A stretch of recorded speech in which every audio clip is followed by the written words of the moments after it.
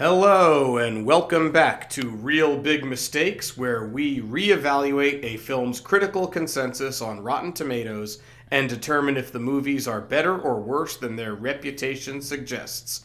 I'm Jason Konigsberg of PanandSlam.com. And I am Rich Tola. All right, and this week it was my turn to pick the movie, and I picked Dirty Work. Now, yes. Why? Why? Okay, have you figured out why? I have, yes. Okay, do you want to tell us why, or shall I be the one to do that? You tell us, and I'll just confirm or, correct you if you are mistaken.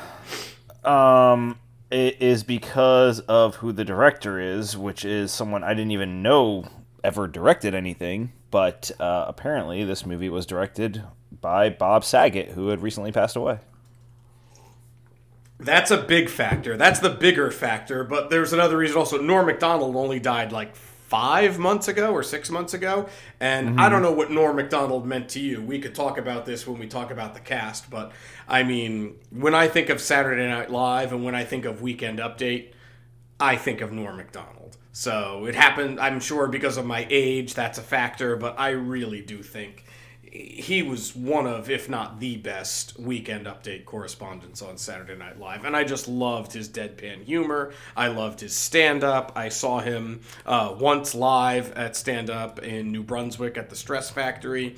So I was always a big Norm MacDonald fan, and being a big Norm MacDonald fan, like being a Chris Farley fan, you've got to love Tommy Boy. Well, being a Norm MacDonald fan, Dirty Work was his first leading role in a movie and his biggest leading role in a movie, even though it bombed at the box office, did not launch his career into movie stardom.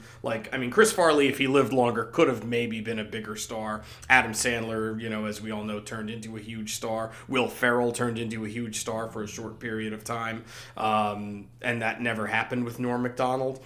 So, but I was a big Norm MacDonald fan. So I don't know how you want to get this started, if you want to talk about the cast, the year, the director, or whatever, but you're absolutely right. Between Bob Saget and Norm MacDonald both dying way too soon and, untimely deaths, that was why I picked Dirty Work. And this is a movie that I think of very fondly from my youth, from my teenage years, my high school years. Yeah, you said this is his biggest leading role. Is this his only leading role? Because it's the only one I know of. He also had a movie called Screwed. Did you ever see Screwed? No, I don't think so. With Dave Chappelle and Danny DeVito. It's horrible. You don't need to see it. No, I didn't see it. Norm MacDonald plays like a butler for Elaine Stritch. She's like a mean old rich lady. He's the butler. Sherman Helmsley is in it. It's awful. It's really bad. But this is his best leading role. This is his best role in a movie, as far as I'm concerned. He did star in a few other movies. If you look up his filmography, he was in Man on the Moon, the Andy Kaufman biopic with Jim Carrey. He was in People vs. Larry Flint. He had one scene in that. So he had a few, roles. He was, of course, in Billy Madison as Adam Sandler's friend at the beginning. But right. No, I knew he was in other movies. I just meant as a more of a lead.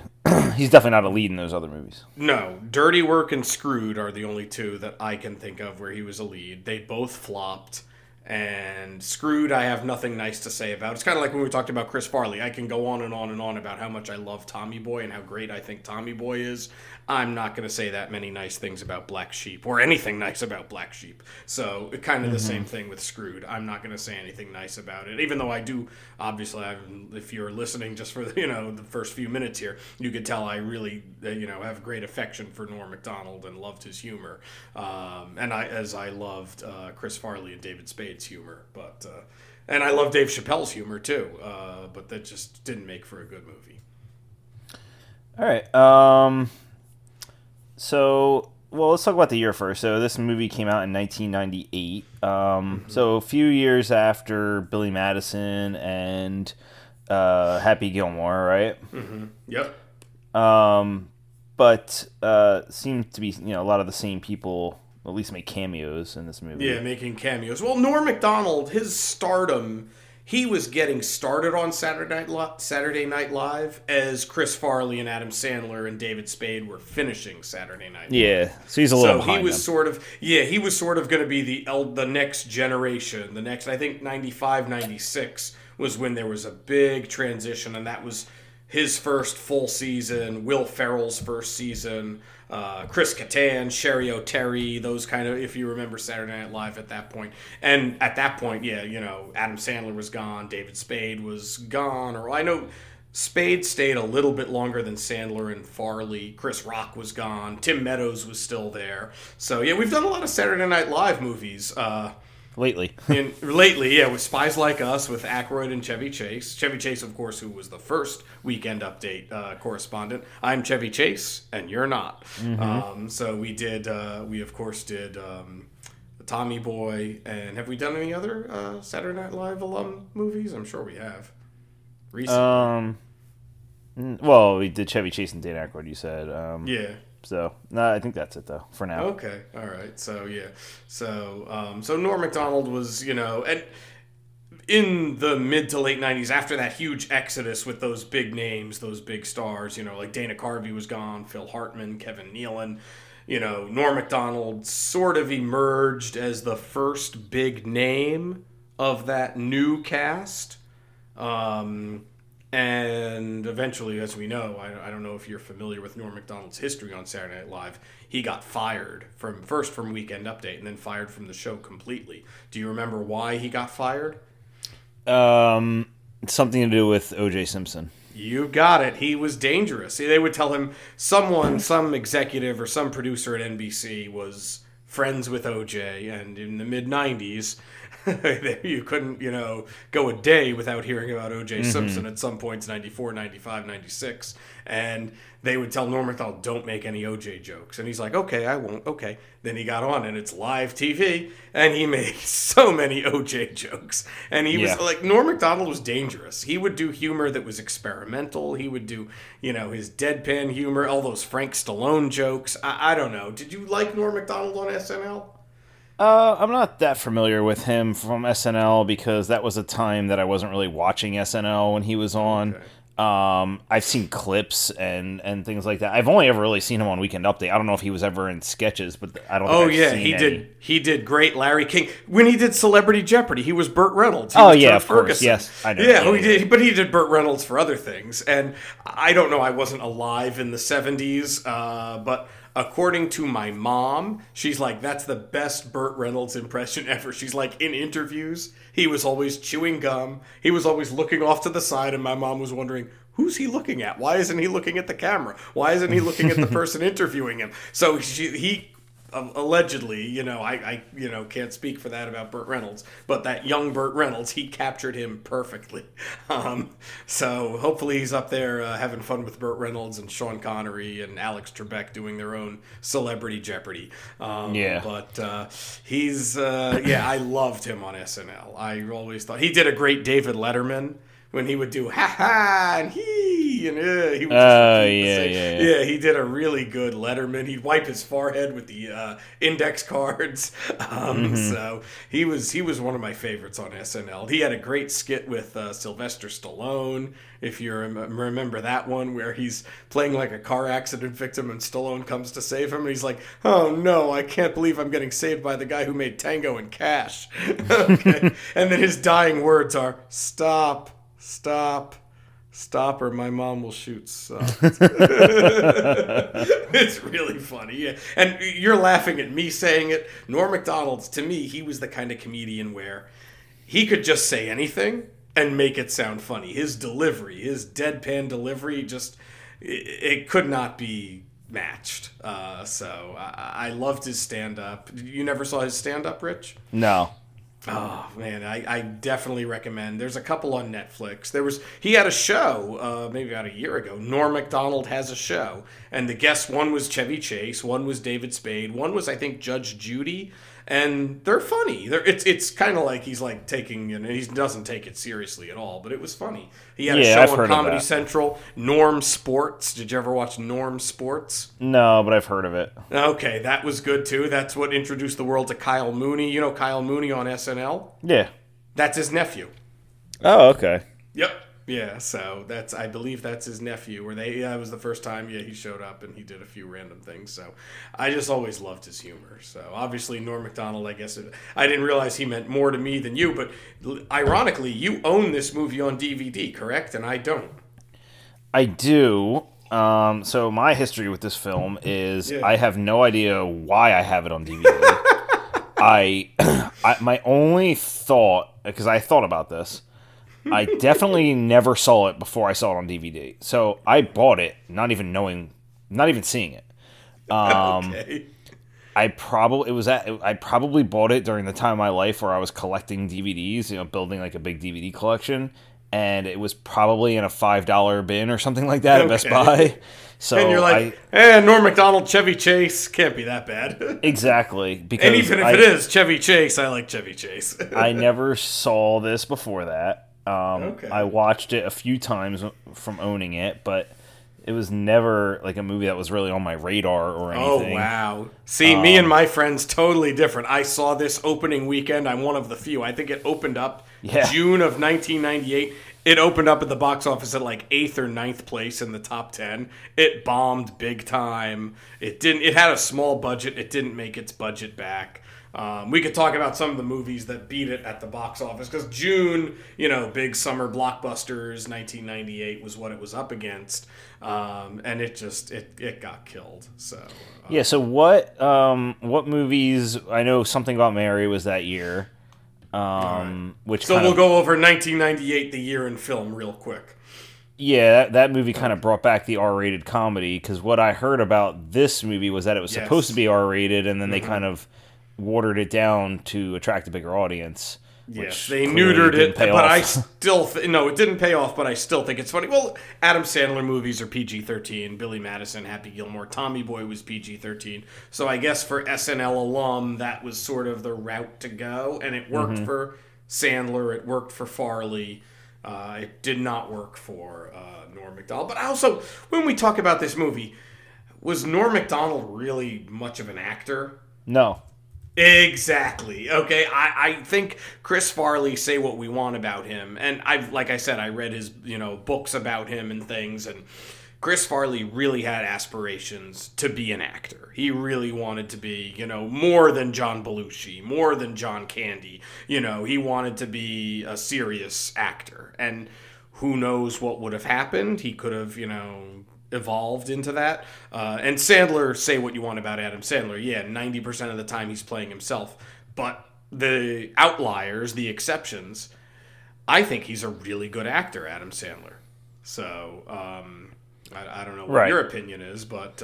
no, I agree, and he's more dynamic for sure. He can do, more versatile. But Norm, and in this movie, it looks like maybe this is Bob Saget's fault, maybe this is the writers, I'm not sure, but it looks like he's not even trying. I mean, his delivery of some lines, he says this line twice, and I can't stop laughing when I think about him saying it. Who's that dude? Okay. Yeah, why does he talk to you like that? Yeah. Don Giovanni? Who's that dude? Not a dude, it's the opera. oh, the opera. Yeah, we are ruining that. So, it's just really, I don't know. But he's not really trying much. And there's other... I don't know. We'll get into that when we get into the movie. So, 1998, yes, about a month or so after this, There's Something About Mary would come out.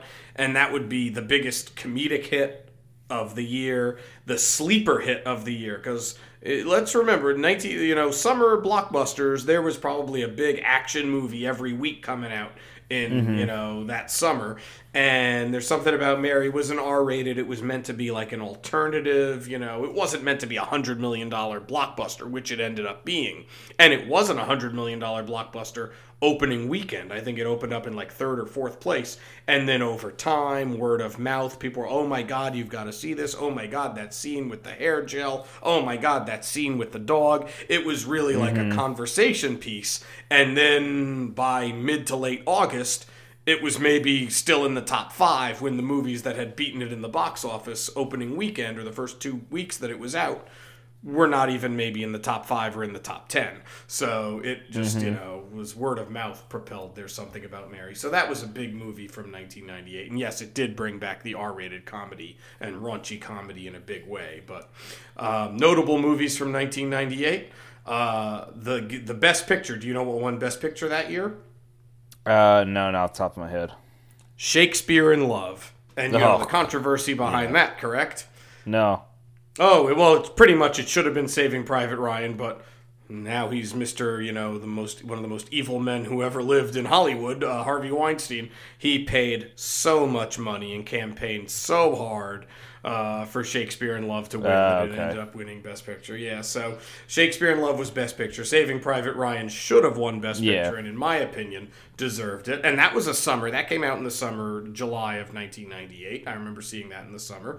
Another big war movie from that year, The Thin Red Line. You ever see that? No.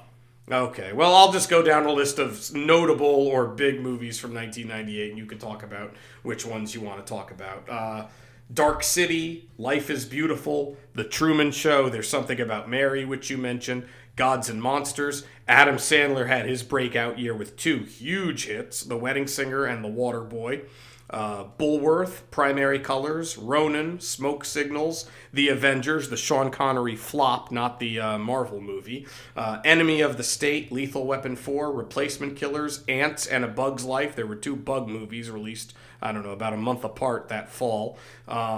Armageddon, huge summer blockbuster that year. Deep Impact, 2 asteroid movies released about a month or 2 apart in the summer. American History X, The Negotiator, Blade, big Marvel movie before Marvel movies were a thing. Happiness, He Got Game, a movie we've talked about before. The Big Lebowski, which I know we're both fond of. Wild Things, and A Simple Plan. So those are some of the big hits or significant movies of 1998. Yeah, you mentioned some movies that I like, but none that, other than Something About Mary, none that I really love. I do love Something About Mary. Saving Private Ryan? I like it. Not, those. It's good, but it's not something I'd watch for fun. Exactly, Man, what a powerful movie. I remember seeing that in the theater and thinking like, wow, I had just seen like one of the greatest movies ever made, and I stand by that. Right. Truman Show, that was an incredible movie. Yeah, it's okay. Oh, wow. Don't love it. Okay. Well, maybe we should do that as one of the ones that where you have the reverse opinion. Oh man, I don't know. But, other than that, picture of him gardening that I sent you. That's probably the highlight of. Rich knows me well, and I'm a recent new homeowner, for those that don't know. And my girlfriend bought me a bunch of new plants and flowers for my. I had like a built-in flower bed in front of my new house, and we spent one, September afternoon or day gardening. And when I told Rich I was gardening, he's like, I don't even know you anymore. And he sent me a picture of Jim Carrey with him gardening and his like butt sticking out. And he goes, this is you right now. And I'm like, yeah, pretty much. So yeah, Jason, if you Google Jim Carrey Truman Show gardening, it's a pretty famous image from the movie. I think that's a really good movie. I stand by that, and Eternal Sunshine are Jim Carrey's 2 best movies. So, all right. Let's get into we talked about Norm MacDonald. I don't really have anything more to say about him unless you do. No, yeah, we talked about Norm. Great stand-up comedian, not a great actor. Great on Saturday Night Live. If you were alive in the mid to late 90s watching Saturday Night Live, up until he got fired for all the OJ jokes, he was really one of the highlights of that show. And I stand by, I think he's the best, or certainly one of the best Weekend Update hosts they ever had on that show, because he was dangerous. Yeah, he's you top, never knew what was going to 5. happen. With top 3, I'd say maybe Chevy Chase, Dennis Miller, and him. Now that Dennis Miller's a right-wing nutcase, we forget that Dennis Miller in the 90s was actually really funny. So take that for what it's worth. And Kevin Nealon was all right, too. But I like Kevin Nealon. I like Tina Fey when she was on. I didn't like Tina Fey or Amy Poehler or Jimmy Fallon, Seth Meyers. I thought they were they were like a Disney commercial. Norm MacDonald was dangerous. Norm MacDonald was unpredictable. That was a different time for Saturday Night Live. Well, in my opinion, it was a better time. I'm not saying it wasn't. I'm just saying it was. It's not like that at all anymore. No, and I do like Colin Jost and Michael Che, and I think they get away with more than the Tina Feys and Amy Poehler's got away with 10 or 15 years ago. But I don't know. Norm was unpredictable. He was like Letterman, and everyone else is like Leno. Mm-hmm. So if you like that, bizarre, offbeat, unique humor, which I guess I do, then Norm MacDonald / David Letterman are you guy. If you're like set up punchline, then Jay Leno and a lot of the more recent Weekend Update people that have followed Norm MacDonald. We haven't had a Weekend Update person like Norm MacDonald since he left. So, so also in this movie, Jack Warden, who I know just from some bit parts. Terrific Oscar-nominated actor. I love Jack Warden. He's one of the original 12 Angry Men. Oh, okay. What he was nominated for an Oscar for?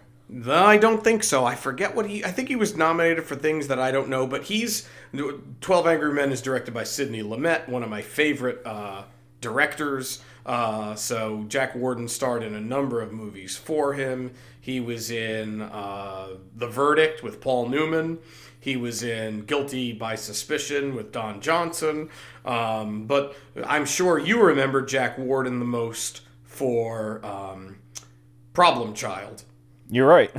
I know you. I didn't think you were going to say that. But yeah. Well, you know what? I know you. Okay, so I may know movies, but I know you as well. So Problem Child and Problem Child 2, where he was the grandfather, and he was funny in those movies. And also he was in The Replacements. Which is a Replacements, yes. Yep, him and Gene Hackman and Keanu Reeves. Yeah, good. I think that was his last movie, if I'm not mistaken. It was, yeah. He didn't die right after, but he died a few years later. He was in his 80s, I think, when he passed away. Yeah. But yeah, I always liked Jack Warden. Really, really good actor. Pops up in classic movies, pops up in, recent. He did a lot of comedies, I guess. He was in the Carrot Top movie, Chairman of the Board. Was he? Yeah, did you ever see that movie, Rich? Yeah, it's terrible. I like Carrot Top. You do? Okay. I saw him at the Luxor in Vegas, actually, a while ago. I like Carrot Top. I do. I like Carrot Top. Okay, I'm surprised you like Carrot Top. But here, great Norm MacDonald moment when Courtney Thorne-Smith and Norm MacDonald were on Conan. You know how Conan, back in his NBC days, I don't know what his show is like now, but he would have Andy Richter on the couch. He would have one guest come out, then another guest, and the original guest would stay there. So it was Andy Richter, Norm MacDonald, Courtney Thorne-Smith, and Conan O'Brien. And she's talking about, I'm in the new Carrot Top movie. It's called Chairman of the Board. And Norm MacDonald right away, real quick, goes, Chairman of the Board. Is it spelled B-O-R-E-D? It's funny, right? I actually saw that, and I know exactly what you're talking about. Okay, yeah. So I didn't think I'd be throwing in any Carrot Top Chairman of the Board references tonight, but when you got Jack Warden and we're talking about his later films, that's well, there's a Norm MacDonald connection, so it all makes sense. And there's clearly that's one of his great talk show moments. So yeah. Who else? Yeah, who else is in this? This movie has a huge cast, and sadly, a lot of them have passed away. So Norm MacDonald has passed away. Jack Warden has passed away. Surprisingly enough, Artie Lang has not passed. Artie Lang should be dead. What do you know Artie Lang from? This and there was a David Spade movie. It's terrible. He's in it. It is. It's called Lost and Found. Yes. I think we talked about that with Tommy Boy. It was supposed to be a Chris Farley, David Spade vehicle, and they rewrote it. So you've got David Spade falling in love and wooing the beautiful French, gorgeous actress Sophie Marceau. So that's, like, in my opinion, completely implausible. And they reduced the Chris Farley role into he became the sidekick character, and it was played by Artie Lang. But one funny part is John Lovitz as a dog whisperer. I remember that. If you could find that scene on YouTube, that scene is worth checking out. Artie Lang also had a small part in Old School. Artie Lang, I think he was in Beer League. And I mostly know Artie Lang from his days on the Howard Stern Show. Yeah, that's probably what he's most known for these days. how he's still alive, how he outlived Norm MacDonald. I can understand him outliving Jack Warden and maybe some of the other actors in here, and even his stories. He'll tell you how when we get to talking about another co-star, they were doing like nonstop coke the whole time between takes, and yeah, it's crazy. So somehow Artie Lang is alive and Norm MacDonald and Bob Saget are not. Life is just cruel and unfair and ironic and twisted in some ways, and you watch Dirty Work and see who's alive and dead, and you just realize, wow, things just don't make sense. Yeah. Trailer Howard, I've never heard of before. I don't believe I know her from anything else. I looked her up to see what else I know her from. She was in a show, I vaguely remember the show, Two Guys, a Girls, and a Pizza Place. I've heard of the show, and I know Ryan Reynolds was the starting point for Ryan Reynolds, exactly. Yeah. So he went on to be big, and what else? And she was also in, I'm sure you saw Me, Myself, and Irene. I did. She was the wife. She was Jim Carrey's wife at the beginning who leaves him for the midget black limo driver, whatever, the one from Bad Santa, Tony Cox. Yeah. That actor. Yeah, so that's Trailer. Those are the only two other things that I've seen her in, or that I know of that she's been in, that I could like say, oh, I know what that is. Yeah, she plays. I think her name is Kathy in this movie. Kathy. Yep, he calls her Mildred in a really funny scene. to get her to get her attention. Yes. Don Rickles has a cameo as Mr. Hamilton. He's a movie theater owner or manager. One of the best scenes in the movie. He's great. Are you a Don Rickles fan? I am. I am too. And last week we talked about John Lovitz. I didn't talk about the later works of John Lovitz. We stopped at Blues Brothers 2000. But he did a great documentary all about Don Rickles. It's called Mr. Warmth. And Don Rickles, oh my God, I wish I could have seen him in Vegas or somewhere, because he was hilarious. Yeah. And he was in a lot of other, great movies too over the years. So yeah, Casino, great serious Casino role. Being one. Yeah, great serious role. Yeah, Joe Pesci beats him up, I think. And there was a funny talk show moment where Scorsese was on there, and he comes out. I think it was on Conan as well. And he's like, yeah, I thought I'd do Casino and have a great movie career, restart my movie career. Nothing, no offers. Thanks a lot, you bum. Something like that to Scorsese. It's really funny. If you ever Google or YouTube Don Rickles on Johnny Carson, there's a lot of great stuff. Oh, yeah. He was just... the way he would talk to the audience, the way he would just make fun of people in the audience. And that was how allegedly he got this part, because I think it was supposed to be Rodney Dangerfield, I read. And when I think it was Bob Saget who said, wait, this guy's just insulting people. Let's get Don Rickles, let's see if he'll do this. Don Rickles said yes, and so Don Rickles took the part. And yeah. It's a great scene, and there's a great outtake. How you got this movie, I'll have no idea. Right to Norm MacDonald's face. Yeah, that was funny. That was good. Don Rickles is also famous for being Mr. Potato Head in the Toy Story franchise. That's right. That was probably his biggest paycheck, I guess. Yeah. He probably didn't have to do all those Vegas shows, but I think he chose to. Because, whatever. He died in his mid to late 80s. I don't remember exactly, but he was... Yeah, he was older. He was older. He was from the, Rat Pack, Dean Martin, Johnny Carson, like you mentioned. Frank Sinatra. He was in a movie with Clark Gable, a submarine movie called Run Silent, Run Deep. So, yeah. Clint Eastwood movie, Kelly's Heroes. He goes back a ways, Don Rickles. And, I mean, wouldn't say this is one of the highlights of his career, but I think he's very good in this, and I think it's, it's a funny movie, so... Yeah. Christopher McDonald plays Travis Cole, probably most famous for Shooter McGavin, at least for me. Absolutely. Yeah. And I think he was sort of typecast as the comedic villain in a lot of late 90s comedies. Yeah. He's basically Shooter McGavin, but a landowner, real estate. Much less memorable role. I honestly forgot he was even in this movie until I started watching it. Okay, yeah, I remembered it. And by the way, there's definitely something going on with him and the dog. Yeah. That was funny scenes there. So yeah, Chris McDonald, I feel like he popped up in a lot of these types of movies around this time. Yeah. Chevy Chase, we talked about at length last time, has a small role here, but a funny one with Dr. Farthing. Funny, yeah. And he was a big champion of Norm MacDonald. He loved Norm and really pushed for Norm to do well and try to get this R-rated. In this movie, he plays a doctor who is also a gambling-aholic and clearly is in loads of debt. And we'll talk about that more in a little bit. There's a lot of funny moments involved in that. Then there's just some cameos for the most part. After that, Chris Farley's uncredited in this movie. It's his last, believe it's his last movie technically that he was in. He played, I guess his character's name is Jimmy in this. Small role, basically a cameo, but in multiple scenes. Funny role, though. Let's not deny it. This movie and Almost Heroes, the explorer Western comedy he made with Matthew Perry and Eugene Levy, that came out a few weeks before this. They both flopped. But he was dead, about 6 months or so before this movie came out. So this was technically the last, movie that was released with Chris Farley in it. So Gary Coleman plays himself. We'll talk more about his scenes later. Ken Norton plays himself in a very small scene. John Goodman out of nowhere. Well, John Goodman's friends with Norm MacDonald. He was. Is he? I was going to say, who did he owe a favor to?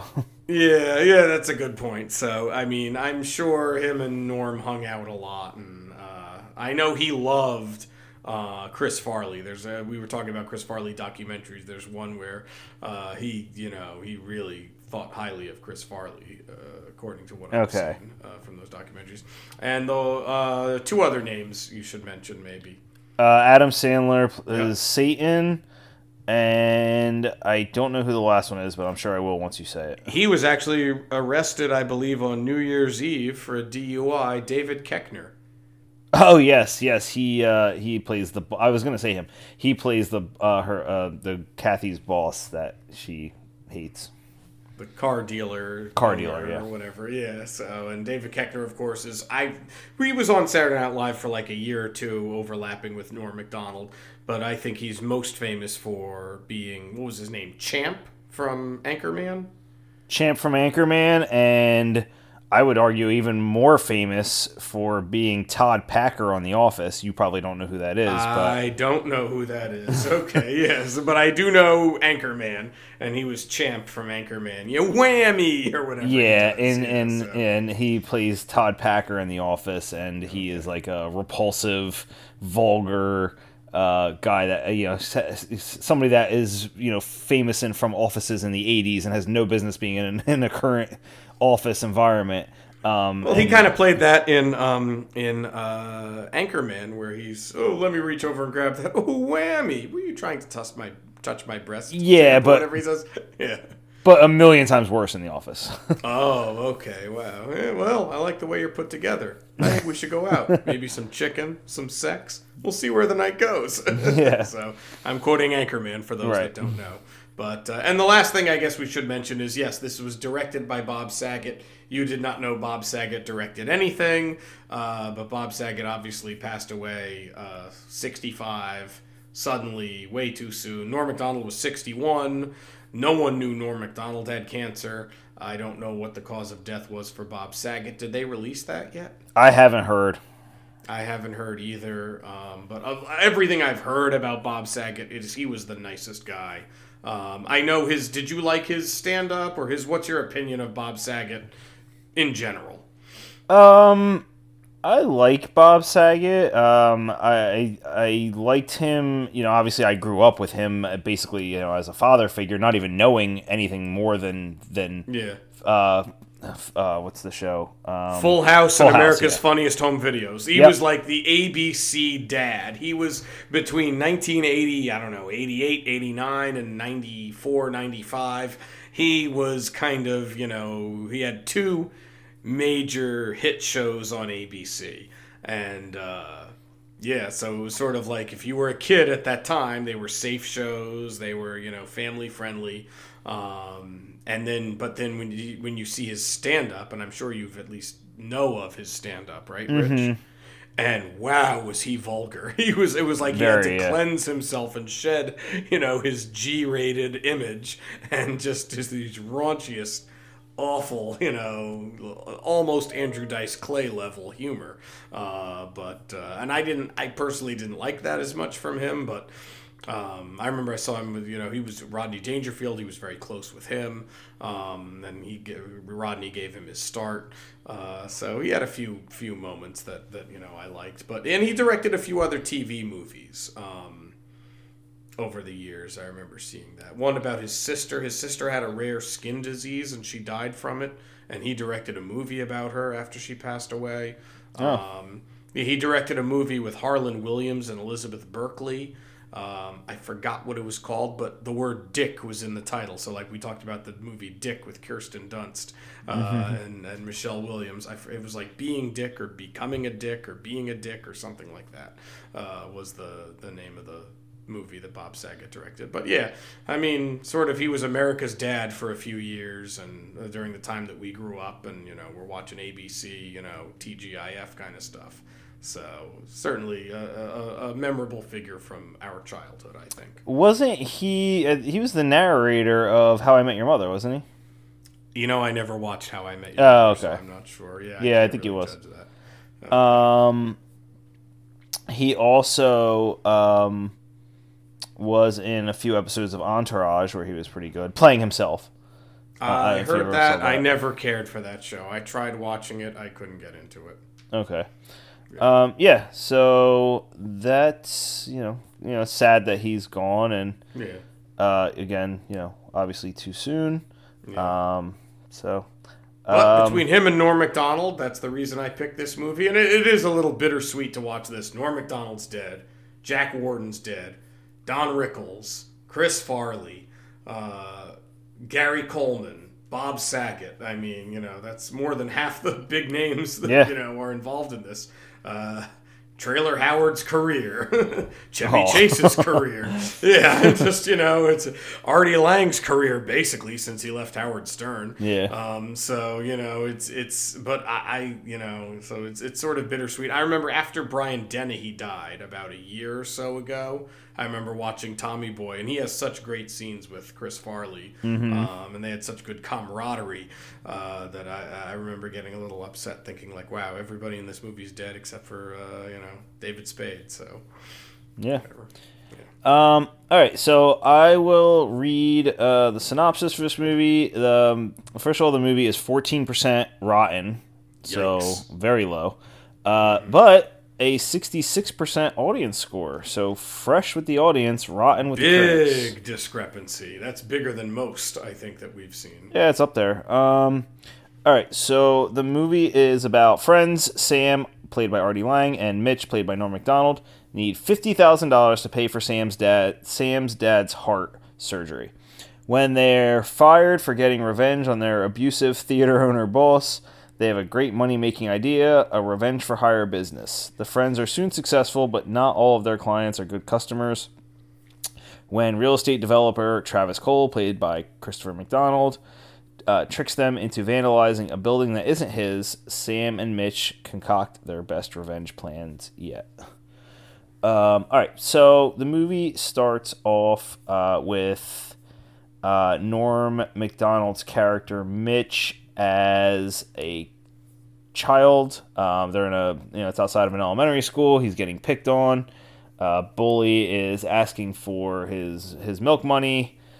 He says, no, I can't be sure that you would actually spend it on milk. And then there's a shot of him being thrown into a dumpster violently. And that's kind of a running joke throughout the movie. He is constantly being thrown out of places and through glass, landing on his face. Outside doors, landing on his face. Yeah. His friend's dad, who is played by Jack Warden, and his friend is eventually going to be Artie Lang, but for now is just a child. Tells him make sure you don't take any crap from anyone. So then they plant some guns in the bully's desk, and the bully gets arrested. There was a crossing guard that was grabbing the kids' butts as they walked by, so they put super glue on their pants so his hand was stuck to them, and so he was caught. Crossing guard grabbing 8-year-old asses, or something he says is, hey, where's your dad keep his guns? That scene could not have happened if it came out a year later, because I think a year later was Columbine. So oh, yes. it could come out now, but if this was June of 1999, they would have just taken that scene out Yep. or not released the movie or held the movie back longer or something like that. So, yeah. They put popcorn in the, I think it was a meter maid's car. Yep. Which, made her, or in the engine, I guess, and made the engine burst Popcorn out. and popcorn machines are a recurring thing in this movie. Yes, there are. Yeah. He also starts his notes to self, which he uses I guess when he's a kid, he just writes it down. Yeah. But as he gets older and throughout the movie, he has a little tape recorder, which becomes a useful plot device. So then he grows up and... Well, that was part of Norm MacDonald. I think this movie was really tailored for Norm MacDonald's shtick, what he was famous for on Saturday Night Live. On Weekend Update, he would tell a joke and then take out a tape recorder out of his, jacket inside pocket and go, note to self, and then whatever it was. So that note to self thing, a lot of this, some of the jokes are straight out of like I said, I know Norm MacDonald stand-up. Some of these jokes, like the prison jokes, the disrespect, that's what hurts the most. Well, actually not the disrespect. The other thing hurts the most, but the disrespect hurts second most. Straight out of his stand-up. So from his Saturday Night Live image and jokes that he wrote there, and things that he did there, to his stand-up. So that's where a lot of this humor, Dirty Work doesn't have any original ideas, okay? So even if the ideas seem original for it's Norm MacDonald, he did it on Saturday Night Live, and it's cool. For his fans, like myself, we were seeing it in movie form. So, got it. Yeah. So then he grows up and he's not the same person he was as a kid, where he wasn't taking crap from anyone. He gets fired from a pizza place because he didn't make it was a 30-minute or less policy. He didn't get there on time because of an accident or something. So then he goes back and makes up a lie about the guy bad-mouthing the boss. And then, and he said a few bad things about Mussolini in there too. Yeah. And then the guy's like, well, the guy already called and we know that you were late. So he gets fired from his job. His girlfriend dumps him. That was a funny scene when he is walking to his house and he sees people walking away with his clothes because she's throwing them out the window. Hey, and you see a little girl walking by in a huge Montreal Canadiens jersey. Hey, that's my Canadiens jersey. It has his last name on it. Yeah. She says something that he's had 14 jobs in 3 months or something ridiculous. That doesn't even sound possible. Yeah. It's something ridiculous. And she throws the popcorn machine out the window. That's the last thing we see of her. Yeah, because he says, "What about the rest of my stuff?" And she says, "What do you mean with the rest of your stuff? I bought everything in this apartment." And he goes, "Not the popcorn machine," and it comes crashing down. Yep. So yeah, another popcorn reference. And then we meet adult Artie Lang. Yeah, I say we meet adult Artie Lang. He's eating from the popcorn machine. Yeah. Yeah. And he starts living. Mitch, Norm MacDonald's character, starts living with Artie Lang and his dad. His dad is, a vulgar old man. Mm-hmm. They go out to a bar, and Chris Farley is there, and his whole spiel is that his nose got bit off by a Saigon whore. And so he has a little piece missing off the tip of his nose. Yeah, and you could tell there's something wrong with Chris Farley in this movie. He looks way bigger and worse than he did. He looks like he's on cocaine. He looks like he's about to die, sadly, which obviously he did. But he looks really bad. But he still has some funny moments. I love the scene at the bar. This is one of my favorite scenes in the movie. I think this is the best scene in the movie, to be honest. Okay, you talk about your favorite moments, and I'll either just agree with you or tell you my favorite moments afterwards. I think it's the best. I think when he's in the movie are the best scenes. Meaning Chris Farley? Yeah. Oh, okay. All right. Well, no, I shouldn't say that. You know what? I take that back. I'll talk more at the end about what my feelings are. But I think this scene is the best scene in the movie.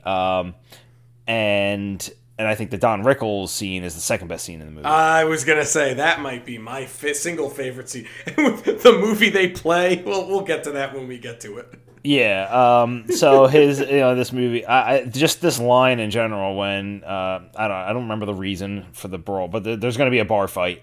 Because Artie Lang is hitting on some girl, she's alone, and this other guy is hitting on the girl, so they get into her, and she goes, why don't you two fight it out? She's not interested in either of them. Right, yeah. And so he goes, that sounds like a great idea. And then Norm MacDonald walks over, all right, it's fighting time. Can I be on their side? Yep. And then, Chris Farley's there, and he's at the jukebox, and some guy comes up to him. He's like, looks like there's going to be a brawl. You playing something good? Hell yeah, Rolling Stone, Street Fighting Man, G7. And he hits G8. And the guy's like... If you like pina coladas. Yeah. The guy's like, you just hit G8. And yeah, if you like pina colada... That was the first time I heard that song. I know for a lot of younger people, that song might be synonymous with Guardians of the Galaxy. For me, if you like pina coladas, synonymous with the bar fight in Dirty Work. Yeah, it's called Escape by Rupert Holmes. That's it. So that song plays. It's obviously not a bar fighting song. No, but it's so funny. And my favorite line is when Norm MacDonald, they're about to get into a fight, a guy's about to hit him, he goes, hey, why do you get a pool cue? And he smacks him with the pool cue. Smacks him over his back. And he gets thrown out of a window like we said he would. And Note to self. Learn to fight. Yep. But prior to that, he did meet the girl that we will come to know as Kathy. That's kind of when they get introduced at the bar. Yep. So she'll be back. She's the love interest in this movie. Mm-hmm. Then they decide to get revenge on the frat guys that beat them up. So they... One of my other favorite scenes in this movie. Okay. It's fine. They call them and pretend to be their friends, and Norm MacDonald does his shtick. Hello. First of all, he calls them and pretends to be somebody else, and then says that there's cops going around, but they're not real cops. They're just pretending to be cops and then robbing frat houses. So then he goes and he hangs up with him and then calls and says, "Hi, real cops?" I've always wished that I would someday have an excuse or a reason. I guess I'm glad I don't have to do this, but I would love to one day have to go, hello, real cops? Because I think that's so funny the way he does that. And then the cops show up. Yeah, keep going. Yeah, the cops show up, and the guys, the frat guys think that they're not real cops, so they start to fight them. And the next thing you know, all the frat guys are being surrounded by real cops and getting beat up. And, Norm MacDonald and Artie Lang are also dressed up as cops, and they join in on the fun. So yeah. Once again, the delivery of Norm MacDonald just cannot be, equaled. It's just, hello, real cops? If 10, 20 other people say it, it's not going to be as funny as the way Norm MacDonald says it. So, yeah. Artie Lang's father ends up having a heart attack. He confesses that he's also Mitch's father. So there's a connection there that Mitch and Artie are actually, I guess, stepbrothers. But he doesn't want him to tell Mitch for whatever reason. It was a funny reveal. He's like, Norm MacDonald doesn't believe that they're together. So he's like, here, I have proof. And he has a locket. And he opens up the locket. And instead of, I guess, a picture of the mom, it was a picture of them having sex. Yeah, that's a picture of you having sex with my mom. Why would you show me that? In a locket, too. So I know. It's funny. Chevy Chase is the doctor. He's in gambling debt. If they get him $50,000, he can move up the father on the transplant list. Obviously, the father. Did you say $50,000? No, I whispered $50,000. Yeah. Chevy Chase also great line delivery in this. Great line delivery. Small role, if you want to know but why good. People like Chevy Chase, you get a taste of it in Dirty Work. Yeah, agreed. A taste is a good way to put it. Yeah. It's not full on. This is not a Chevy Chase vehicle. Yeah. No, it's not Christmas Vacation or The First Vacation. It's certainly not Spies Like Us, but it's a you get a taste of why people love Chevy Chase. Yeah. Mm-hmm. So then they want to get jobs to kind of raise money. So there's a montage of them working on a construction site where they know nothing about construction, so they get fired. A funny line. Yeah, right angles, what you're talking about. We lied on our applications. We know nothing about construction. When's lunch? You're fired. When's lunch? They are test subjects for brownies, which is a funny scene. Very funny scene. Artie Lang eats his whole thing, and he's fine. Norm MacDonald takes eats a crumb and gets every side effect that they list. He's itchy. He's got red blotches all over him. He's hallucinating. That's when we see Adam Sandler as and Gary Coleman. As the devil, and Gary Coleman as himself, sitting next to him in the car. What you talking about, Satan? Yeah. And Adam Sandler's going, "Eat the pig," or whatever he's doing. It's we funny, eat that pig and we burn. Yeah. Yes. Talking gibberish. Adam Sandler cameo. Yes. Then they get a job working in a movie theater. Don Rickles, we had mentioned this. This is probably it's my second favorite scene in the movie. But great Don Rickles insulting them because they're the new guys, and he's trying to impress, I guess, the owner or whatever, like whoever, a general some manager suits. or something. Yeah, I don't know exactly. Then they're so they get mad that he insulted them, so they the two guys change the movie from I don't know what they're supposed to be watching, but they make it Men in Black, and then smaller, who like to have sex with each other. So it's basically I guess a male porno. Ready? 1, 2, 3. Don't look at the screen. And then you see the Artie title. Lang looks. Artie Lang turns and looks. Norm MacDonald. Note to self: Sam just looked at the screen. No, I didn't. I was just trying to. And then he covers his face again. Hey, look, Agent J. There's an alien. Looks like a hot guy. We better have sex with it. Yep.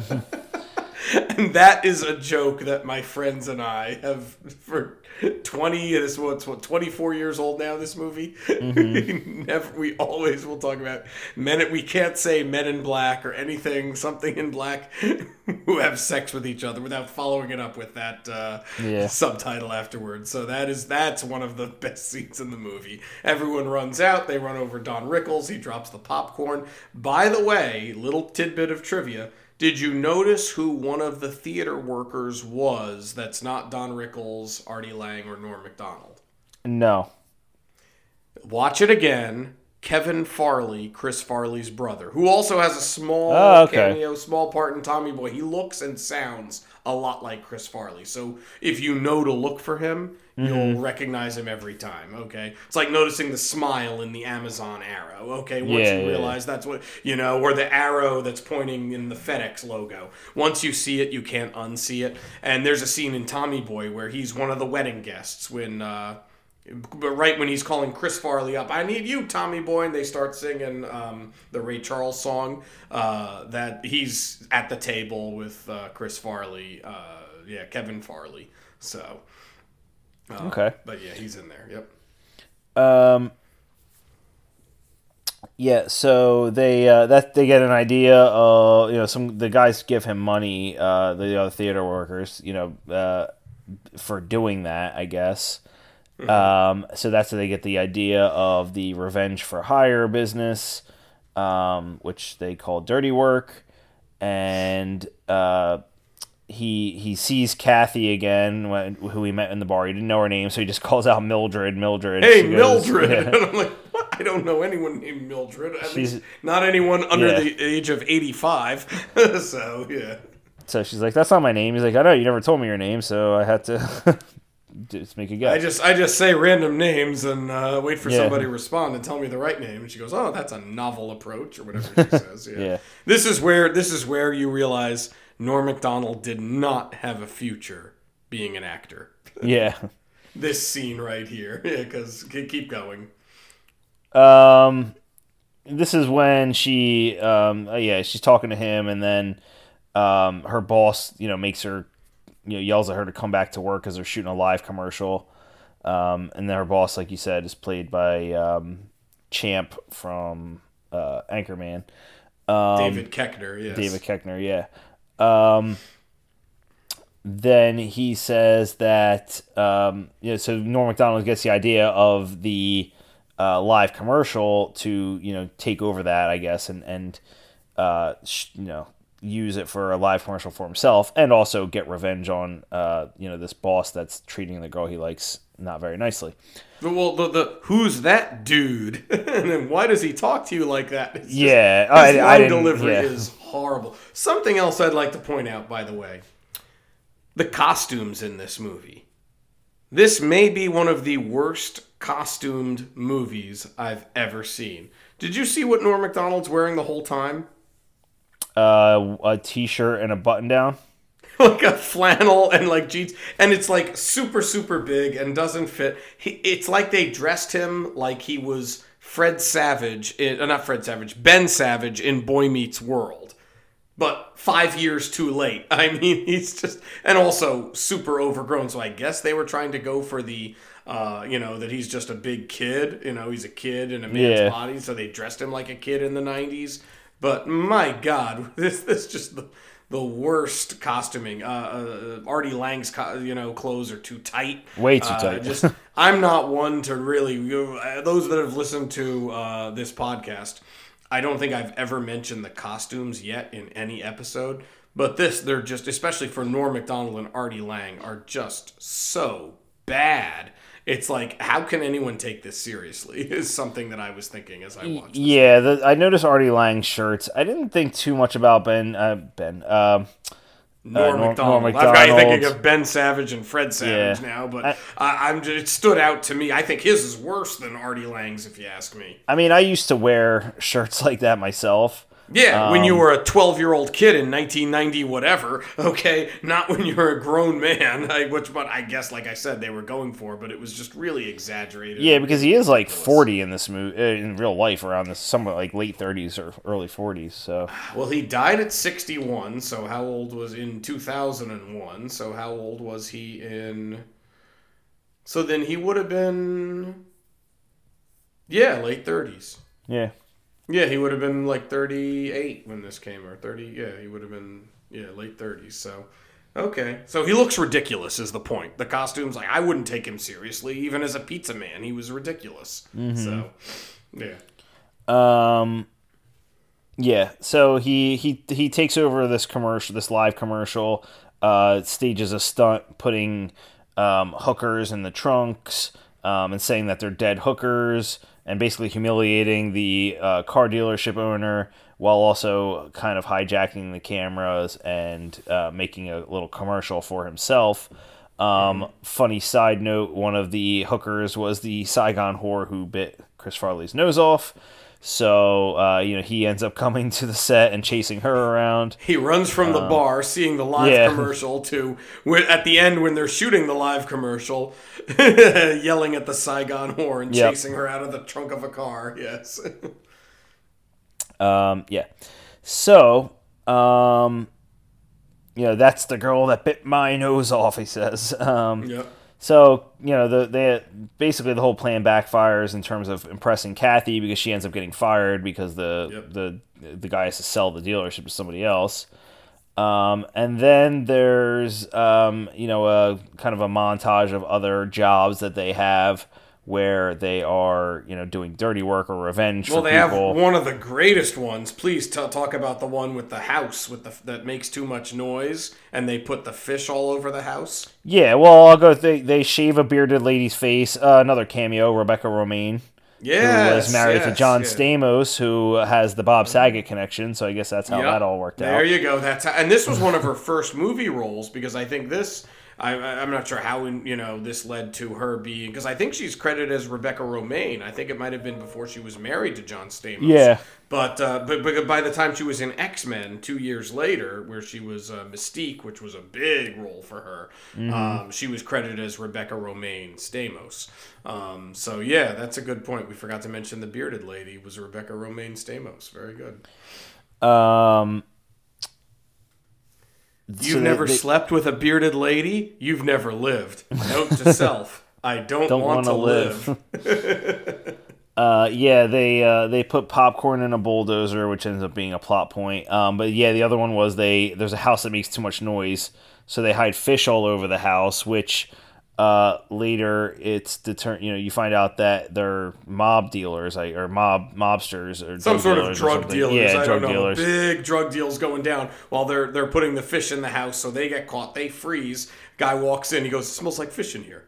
What, is that a coat or something? Were you wearing a wire? No, it really smells like fish in here. Oh, yeah? Well, then they all just start... And you don't see any of the violence or any of the action happening. You just see Norm MacDonald and Artie Lang frozen holding the fish while you're hearing this gunfights and he took the chainsaw and now he's using it on me. Yeah. It's so funny and so exaggerated. So basically, and they end up all just killing each other, I guess. Yes, yeah. So they finally walk out slowly, and Artie Lang is still putting like fish in a plant or in a piano or something. When Norm's like, "All right, let's just go. Come on."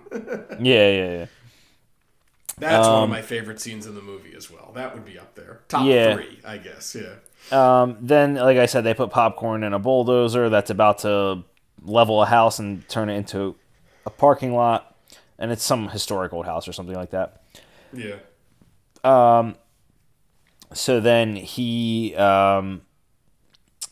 goes to jail for that because they follow a trail of popcorn right to their business office.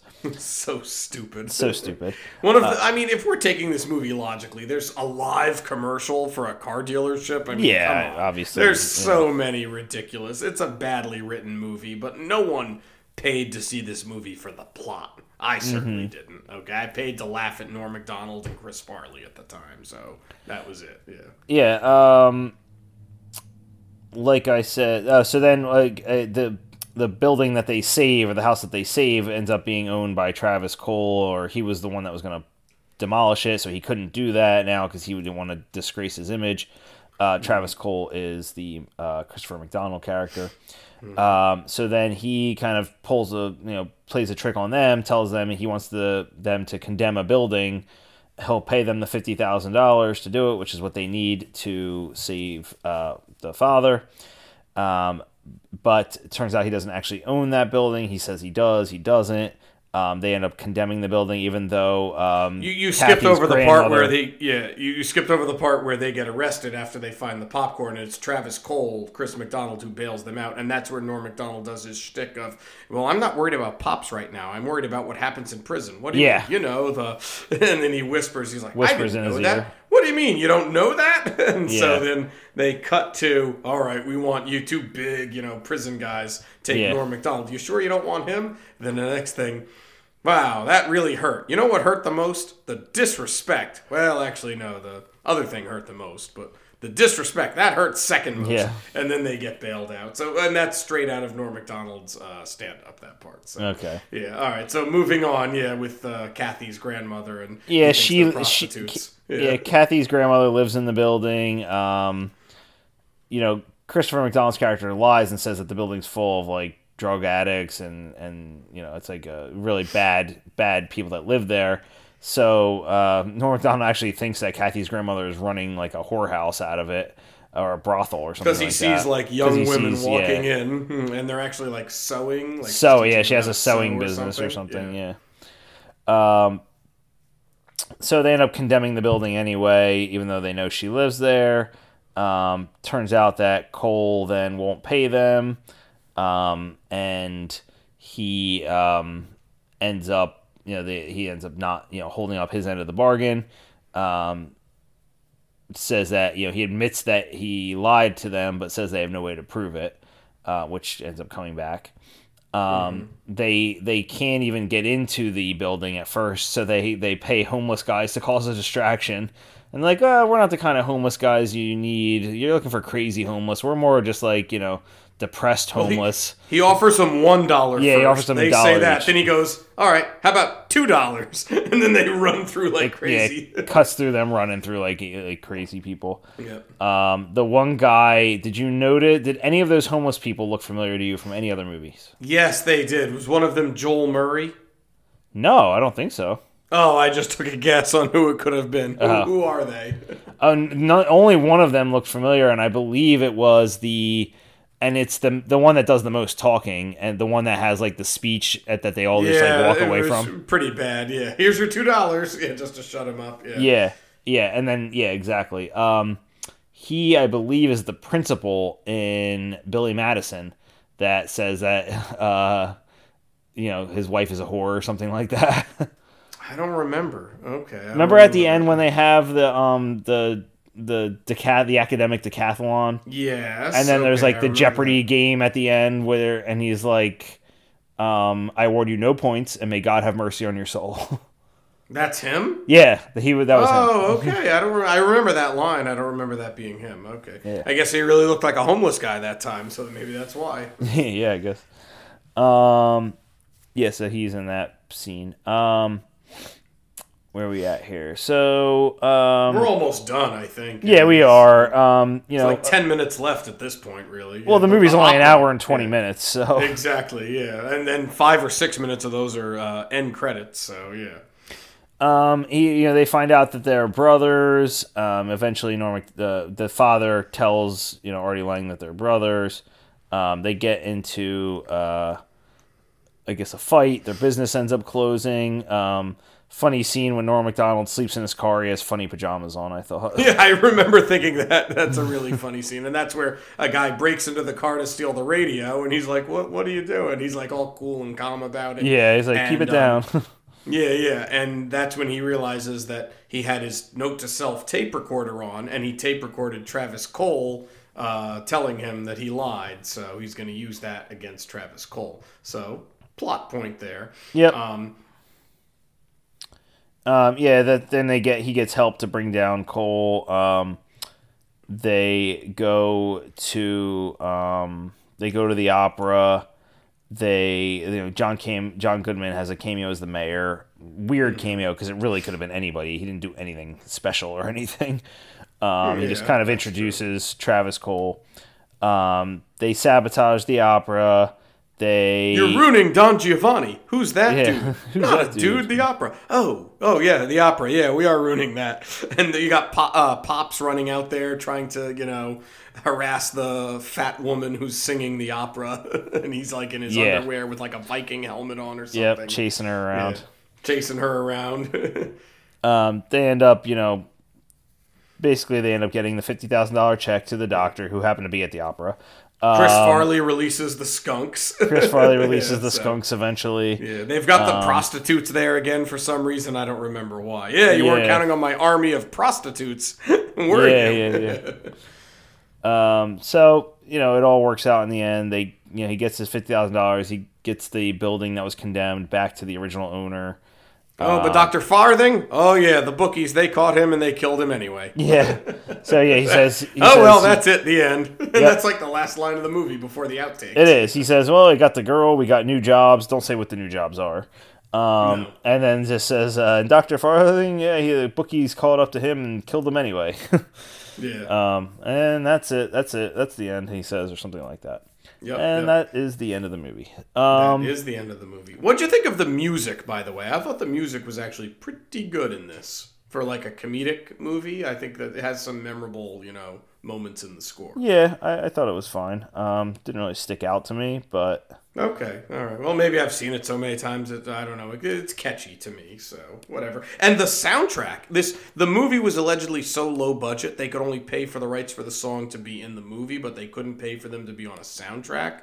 So, but there's a lot of big songs in this movie. Do you remember any of them? No, what were they? I'm sure I will once you say them. Well, the one that was in every trailer and every TV spot, and they play it when they're destroying Kathy's grandma's building. Dirty Deeds Done Dirt Cheap by AC/DC. Oh, yes. Yep. You've got, it was like a lot of like late 90s one-hit wonder songs. Chubbawamba, Tub Thumping, Better Than Ezra, Good, You Hear, all in like the first 20 minutes or so around the bar fight scene. You got the Pina Colada song Escape by, who was it? Rupert Holmes. You've got another one, the Third Eye Blind song, Jumper, Yeah. I can't sing, but yeah. So there's a lot of famous, the songs that were very popular on the radio in 1997, 98 that pop up in this movie. Yeah, so. Semi-Charmed Life. Semi-Charmed Life. Semi-Charmed Life. Jumper's a difference. I wish you would step back from that. Yeah, it's different. Yeah, I got my Third Eye Blind songs confused, but yeah, the do that's from Semi-Charmed Life. Yeah. So anything else? I'm trying to think. Those are the ones that stand out the most. Yeah, there might be a few others. Yeah, okay. And maybe some Don Giovanni. I believe that's Mozart. I forgot who wrote that opera. I have no idea. Yeah, I don't know. And that over-the-top opera critic. Brilliant what they're doing with Don Giovanni. This is the finest, bravest portrayal of Don Giovanni I've ever seen. Yeah. So, yeah. A lot of good music, I thought, in this movie. I don't know. I think it's really good. But all right, so... Obviously, you do not think this is a real big mistake, right? No, it holds a special place in my heart as a Norm MacDonald fan, as a movie that, I don't own it, but I saw it a lot. I feel like the reason I don't own it is maybe because so many of my friends had it, and I could always watch it, their copy, or we watched it a lot, together. So I know it very well. And yeah, if it's on HBO or it was one of those movies where if it was on TV, I would watch it and, at least a little bit. And I've always found it hilarious. So, and I still do. And yes, I know it has its flaws. It's poorly written. It's I'm criticizing the costumes here for crying out loud. Okay. There's a lot of problems with this movie, but it's funny, and if you like Norm MacDonald, and if you like Chris Farley, to a certain extent, Chris Farley and Chevy Chase certainly do a good job supporting Norm MacDonald in this vehicle. But if you like Norm MacDonald enough, you're going to like this movie, is what I think. So, all right. Well, you're not going to like this. Oh, jeez. And your friends probably won't either. But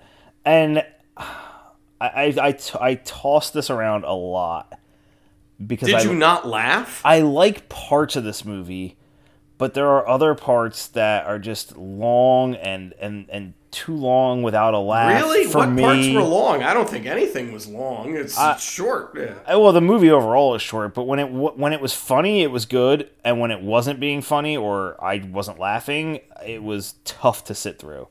And I've seen this movie before. It wasn't new to me, and I've always liked this movie, but not loved it. And I don't hate this movie, but ultimately it came down to me thinking, would I tell anyone else to watch this? And I don't think I would. Wow. Okay. I don't think it's a movie. You wouldn't recommend it. I don't think it's a movie I could recommend to anybody, and if I can't recommend it to someone, then it's not a movie that I could say. The whole point of this podcast is: are we agreeing? Were the critics wrong or not? And I got to side with the critics on this one. I agree. It's listen. It's a good movie if you're in high school. There's no good plot, and if I saw this for the first time in high school, I would probably have much more nostalgia and affinity for it. So if you saw it opening weekend, and if you like Norm MacDonald as much as I did. Exactly. If you like, listen, and that's the thing. I don't hate Norm MacDonald. I don't love Norm MacDonald. I love Norm MacDonald. Okay. Yeah, I like him. I'm not indifferent toward him. I like him, but he is probably the biggest problem in this movie. He's funny at times. He's a horrible actor, but he's such a bad actor that when I'm not laughing, I'm cringing at his. He would have never been an Adam Sandler, even if this movie was a hit, and he got more offers. He would have never amounted to. He would have been like a David Spade, where he would have needed either someone else to lead the way, or he would have had one or two more movies, and they would have been just like, "What the heck are you doing?" kind of thing. So yeah, So and he, admitted to being a bad. I don't think he was trying to be a good actor. I think he was just trying to be himself. And the movie doesn't hinge. He was a big star on Saturday Night Live. He broke out before Will Ferrell did. Oh, that was when we talked about SNL. Will Ferrell with Step Brothers. That was another SNL alum that we talked about in his career and everything. So he was famous before him and was a bigger star before him, and just where Anchorman and Old School and Elf became hit after hit after hit. This guy just sort of he had one and it was a bomb. And then a couple of years later, they gave him another chance, and that was another bomb. And that was really, so he just sort of rode the coattails of Adam Sandler. He had a cameo in Deuce Bigalow, I think. He had a cameo in a few other, movies like that, but he was not, I don't think he was ever going to be even have a Will Ferrell type, career. Mm-hmm. So, yeah, I mean, I guess if you're saying the biggest problem, he certainly didn't take it seriously. He would probably agree with you that he's the biggest problem in the movie. But wow, okay. But big mistake. And there's great cameos. I mean, let's be honest, the cameos are great. It's the problem was like I was wishing that there were more scenes with the people that were barely in the movie than the people that were in the movie. Artie Lang is fine in this movie. I think he's a much better actor than Norm MacDonald, but he's not really funny in this movie. I agree. Yeah, it's not his movie. No. He's good as the supporting, the moon, where he moons the audience. Yeah, he was supposed to keep driving. Yeah. Look away. Don't look at the screen. Note to self. The scene where he was peeing on the guy, they're okay. But, I guess it's how much, if you love Norm MacDonald, then you're going to love Dirty Work. If you don't love Norm MacDonald, then you're going to really have to stretch your, your tolerance or find something else to love about this movie. And I feel this was tailored for him perfectly. This was tailored around his stand-up, around his jokes on SNL, and that was sort of it. It was just a movie written for him to do his thing. Oh, and that's the thing is, if you're not a big Norm Macdonald fan, then there's not enough in the movie to carry you. I feel like the movie itself is, like you said, terribly written. It's an hour and 20 minutes of just skits basically. It just kind of ends like there's a cheesy love story. Extremely cheesy. They have zero chemistry, zero believability. Yeah. I mean, if you did that to the things that he does to this girl, if you did one of those things to any girl, she'd never talk to you again, regardless of whatever comes next. But yeah, and especially if you had no money, no prospects, no job, no nothing. I mean, come on. Right. So yeah, it's completely unbelievable. But I still think it's really funny. Chris Farley's funny. Chevy Chase is funny. So I don't know. Jack Warden is funny with his scenes.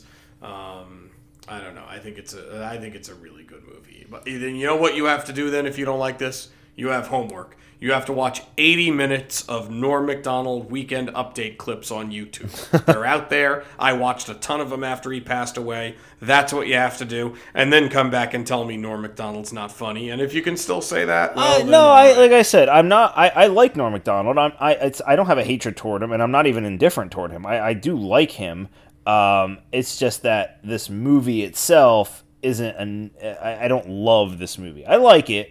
I don't love it. So if you like it, it's not a real big mistake. I think it's a real big mistake. I like, it's a movie that I personally, I like. I don't love. I like, but I wouldn't recommend anyone to watch it. So that's why I have to call it a real. I think the critics are right. So for me, it's more of a guilty pleasure type movie that I know is bad. What's wrong with guilty pleasure? There's nothing wrong with guilty pleasures. You're right, but I don't recommend guilty pleasures to other people. Oh, I do. Oh, I'll recommend Dr. Moreau to anybody. You know, I wouldn't. Yeah. Okay. All right. So that's where we're. How strange is this that I'm the critic? I'm supposed to be the tougher one, and you're the one who I'm. If we go back and look at the history of our podcasts, we've done. I don't know how many episodes have we done. I'm not sure, but. I have liked way more than you have at this point, at this particular juncture. So, yeah, you're right. I don't know if I want that to change. I don't know if I want that to, because I don't want to have to start watching bad movies. I will never forgive you for Rise of Skywalker. I know. I got you there. So that made up for 10 real big mistakes there. That was a brutal. That was whatever. And that's why we all, we have our own opinions, and we won't agree on all of them. And again, I don't hate this movie. I don't think it's a real big mistake, but there's just not enough good about this movie for me to recommend it to other people, so that's why I have to go with my decision. So it's somewhere between natural born killers and monkey shines for you. Yes. Okay. Although you couldn't possibly compare. Closer to Monkey Shines than Natural Born Killers. Okay, so you really hated Natural Born Killers. Yeah. Okay, all right. So that was Dirty Work. So one real big mistake, one not real big mistake. Although you're giving it, I feel like if this was, Siskel and Ebert, and your thumb is just slightly down. It's not Agreed. all the way down. Agreed. You're just, it's barely. Here's the thing. Somebody could, you know what I would do? I would, if I was with people or something, and I thought of some funny scene, I would show people YouTube clips of the few scenes that we mentioned that are the best Don scenes in Rickles this movie. Scene, the Pina Colada exactly. scene, and the Don they, Giovanni scene, and that's all they need to see of this movie. I can save them the other hour and 15 minutes. Well, there's more. I think there's more than 15 minutes of funny scenes, but okay. But I mean, like the big funny scene, the ones that we had mentioned. If we edited this down to about 40 minutes, we could have a good 40-minute short film. Yeah, exactly. Okay, all right. Well, one real big mistake, one not. I am surprised, but you're a tougher critic than I am, so that's Dirty Work, I guess. Anything else we need to add? No, I think that's it for this one, and I am picking for next week. Oh boy. Well, are we sticking with a theme? We've been doing a lot of comedies and Saturday Night Lives. I switched it up with The Master, trying to do like an Oscar movie that I didn't think was all that, which we surprisingly did agree on. So, yeah, I am. What are we doing next week? I am going to not stick with the theme that we've been doing. Actually, break it up a little bit. Okay, good. Go with something a little more topical. Ooh, you're turning into me. All right, you're the tougher critic. You're picking topical movies here. All right, what's coming up now? Well, it's the playoffs for football, so I thought, what better movie to watch than Any Given Sunday? All right, okay. So this is our second Oliver Stone movie this season. Yes. And that is considered rotten Any Given Sunday? It is. I did not know that. Okay, I knew Natural Born Killers was. Okay, and I think some of his later ones, like Alexander, might be rotten. His later ones are. Okay, yeah. Any Given Sunday. All right, that's a long movie. This is a good solid 2.5. It's going to be. Yeah, it's a long one. Okay, is that streaming on anything right now? I don't know. Okay, I actually do have the DVD, so that is one that I do have. So, all right, Any Given Sunday for football. This is good. All right, and it's Al Pacino, an excuse to talk about Al Pacino. I'm excited about that. And James Woods. Ooh, okay, yeah, the cast is huge in this one. So yeah, all right, something to look forward to. Good. Okay.